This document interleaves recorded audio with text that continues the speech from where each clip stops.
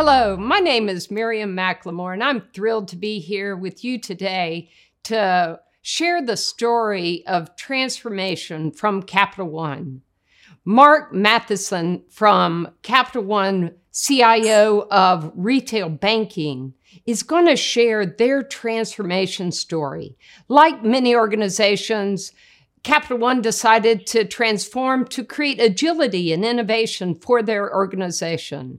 But after the initial pilot, scaling for the larger organization did prove challenging. And Mark is going to share with us today how they accomplished such a broad transformation. Mark, welcome. Could you please further introduce yourself?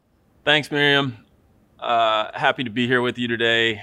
As Miriam said, my name is Mark Matheson. I am the divisional CIO for our retail bank, which entails responsibility for all of our software engineering and operations in support of our direct bank, our retail outlets and branches and cafes nationally, as well as all of the tools that support the associates who support that business. Mark, can you tell me a little bit more about the DNA at Capital One and the tech transformation that you went through? I can. Capital One has a really interesting story. We were founded on an insight in the credit market to try to solve for customer needs that weren't being met by other credit providers. And, we did that using data. We did that with a very kind of innovative sort of approach to banking. And that's a thread that continues through the company today in pretty much everything that we do in all of our businesses. And so I would say our DNA is really entrepreneurial, which was really helpful as we went through our tech transformation. And we started thinking about this tech transformation 9 years ago. I mean, it was a really broad goal that the company had to change how we operate from the inside and out. And really the premise behind how we wanted to change was to become a technology company that does banking rather than, a bank that leverages technology. And, while I think it's easy to say that, it's really, really hard to do. I mean, it requires that you transform not only your infrastructure, you transform your talent model, you have to transform the way that people work together to deliver a variety of outcomes. And so we really started soup to nuts with an intentional view on how to transform ourselves so that we could better compete with where we believe banking is going in the future. Yeah, Mark, and I love that comment about being intentional. Can you take us on the journey from the initial pilot to really broadening the capability for the organization? Yeah, it was back in, I believe it was 2014 when we really first started experimenting with the cloud.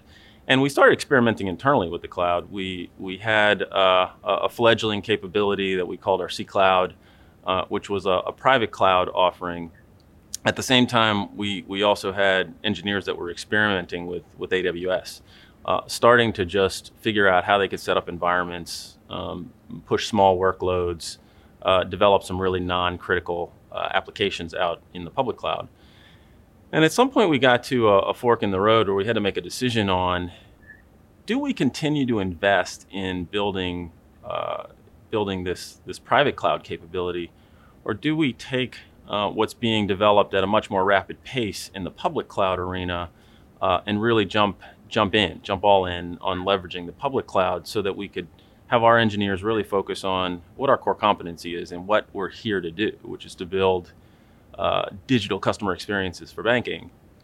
And that answer, when we finally made the call, became a guiding principle for really a lot of the rest of the transformation, which was go all in on public cloud, figure out how to work backwards from what's going to take to be successful in going all in on public cloud, and changing how we think about provisioning infrastructure, and changing how we think about talent and skill sets, and changing all the practices that we use as we work together as a company to center around being a public cloud versus a private cloud and internally hosted organization.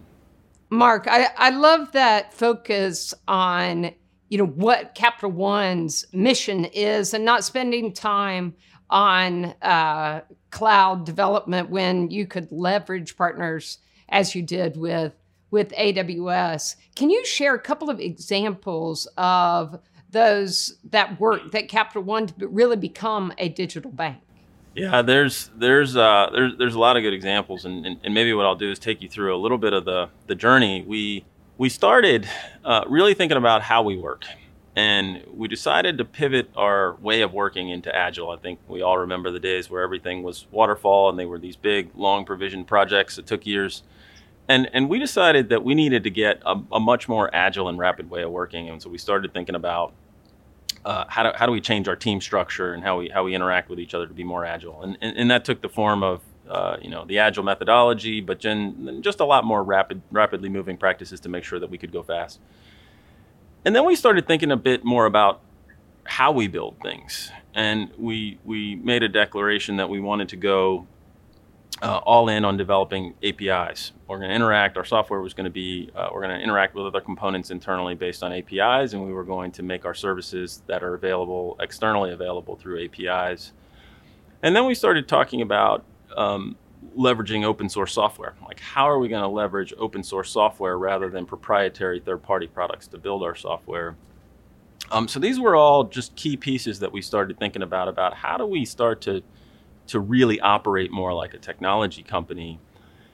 And as we started doing those things, we said, well, now this is great. How do we leverage the cloud as the infrastructure component of that enables all of those pieces to come together in terms of how we get products out to market in a very rapid way. We've got the scalable infrastructure available. We have interoperable APIs. We've got open source software that helps to attract talent and is also easy to find developers who understand how to incorporate those things into solutions.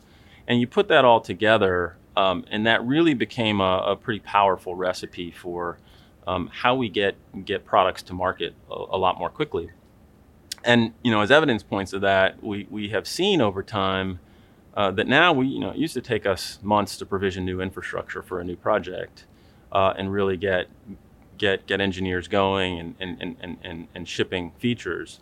Now we can provision that infrastructure really in minutes and get that out to developers' hands in ways that they can actually start experimenting quickly.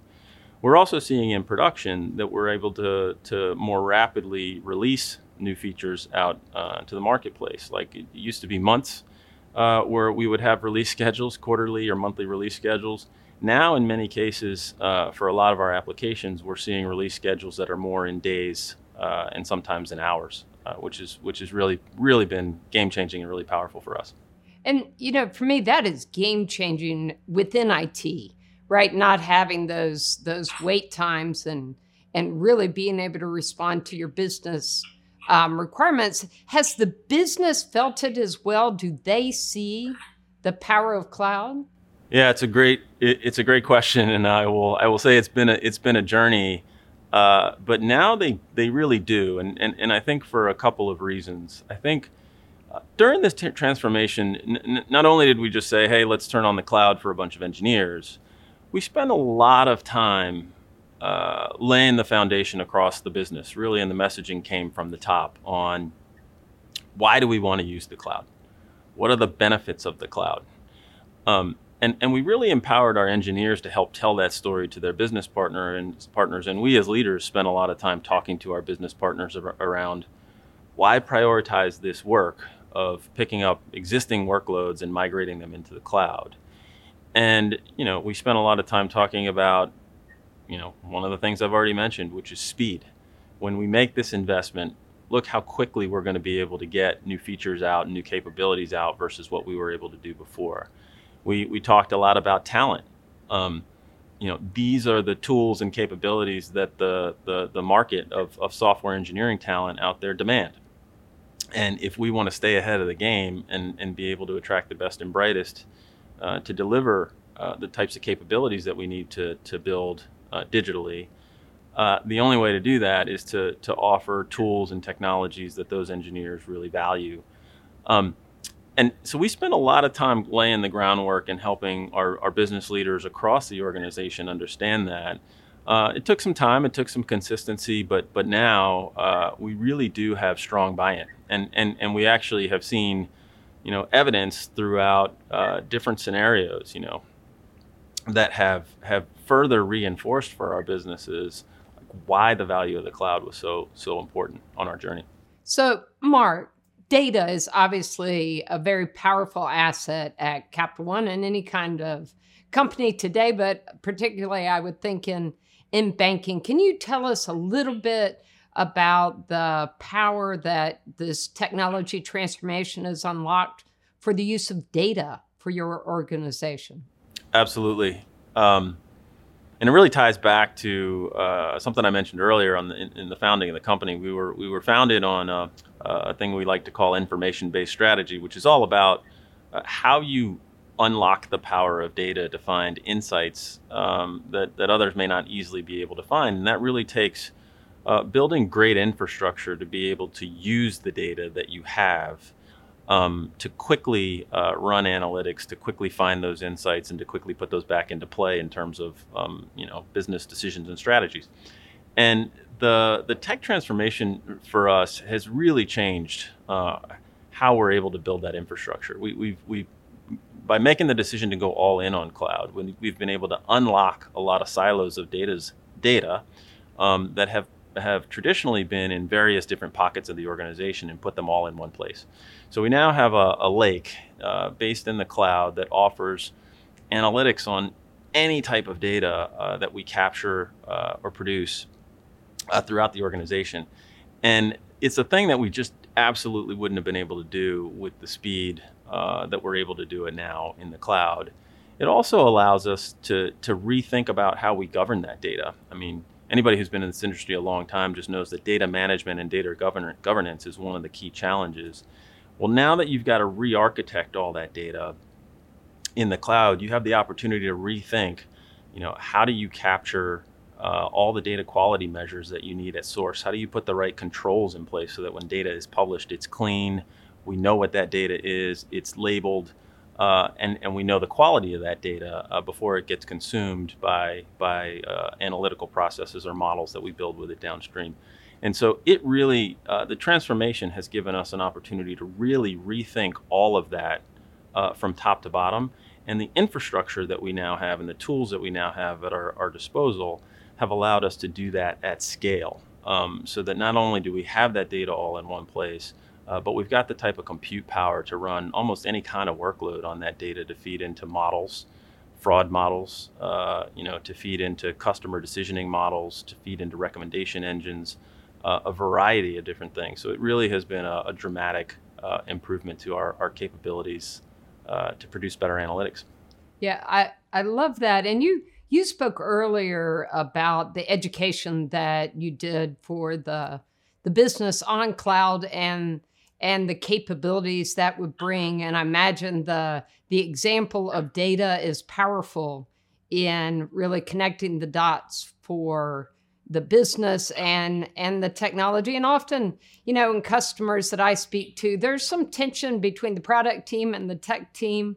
Can you share a little bit about how you've used both the education and the power of those data examples to break down some of those walls? And I think you said create kind of a shared ownership model. Is that right? Yeah, that is correct. It's an ongoing discussion for us, and one that I think we're getting a lot better at, which is, instead of having product and business people who just think about, what is the next feature that I need to get out to a customer, and tech people who think about, how do I solve vulnerabilities, or how do I, produce data streams off of existing infrastructure, and things that really feel, a lot more behind the scenes to business people traditionally.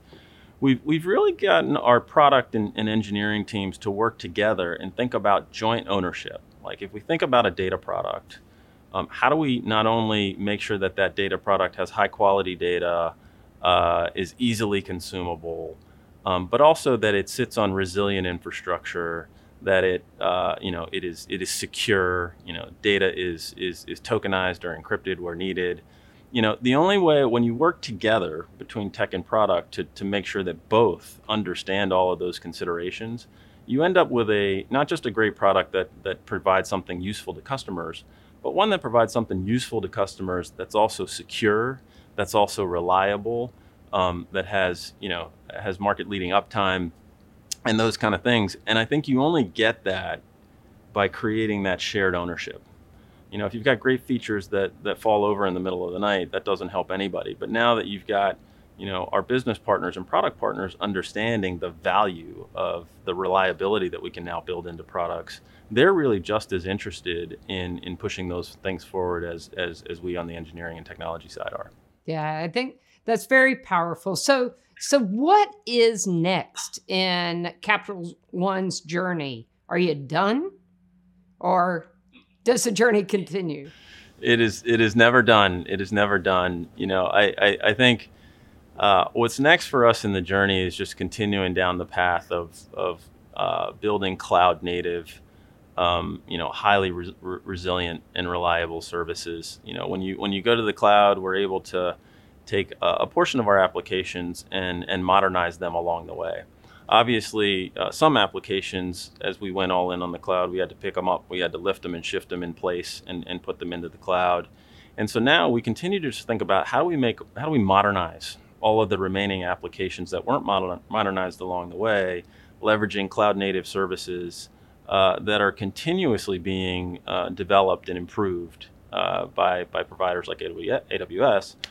And rebuilding those clouds and those applications in a much more modernized way is thing one. The second thing that is next for us on the journey is really a continued move towards serverless. We really believe that our engineers want to build features. They want to build data products. They want to build and deploy models. And they want to ship rapidly. And they don't want to spend their time managing infrastructure. There's a lot of pain that comes with managing container images on servers. There's lots of pain that comes with keeping up with vulnerabilities. Lots of pain associated with configuration management across a variety of different platforms. And so the push towards serverless, we really believe in, and really believe that as we continue our journey, getting to the place where engineers can write code and deploy that code and not have to worry about any of the underlying infrastructure that manages or runs that code, or any of the vulnerabilities or concerns behind that, we're going to have a much more powerful experience for our engineers and a lot more productivity, quite frankly, rather than spending time on a bunch of the mundane and run the engine type tasks that we've had to in the past.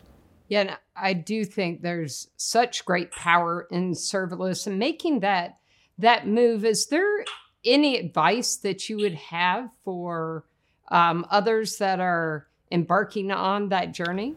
Yeah, I think probably the biggest thing has to do with governance. It's a different context for thinking about how to run your workloads. And for many of us who have been running server-based workloads for years, we've gotten really good at how to control those configurations, how to manage the configurations, how to keep up with vulnerabilities over time, and how to otherwise govern a server-based concept. Serverless is a different construct, but still has, especially for a regulated industry, implications that you really need to think about so that you can understand, how your applications are remaining in compliance sitting on top of a serverless infrastructure. Where are the risks within a serverless infrastructure, and how do you build controls in the cloud in a way that you can control for those risks, without fear? Because the last thing that you want is to get into a different compute context that you don't understand and later find the risks and gaps that open you up to data protection exposures or operational risk failures inside of the environment. So I think the biggest thing is just to really make sure that you understand what is different about that compute construct, what is different about the risks, and what type of controls that you need to automate and make sure that are in place to use it safely and effectively. Well, Mark, thank you so much. What such great insights into the journey that Capital One has been on and continues on. A bit tongue-in-cheek to say, are you done? I believe, like you do, you're never done, but the getting to those next level of capabilities like serverless is very powerful. So thank you so much for your time and your insights. Absolutely. Thank you, Miriam. It's been a pleasure.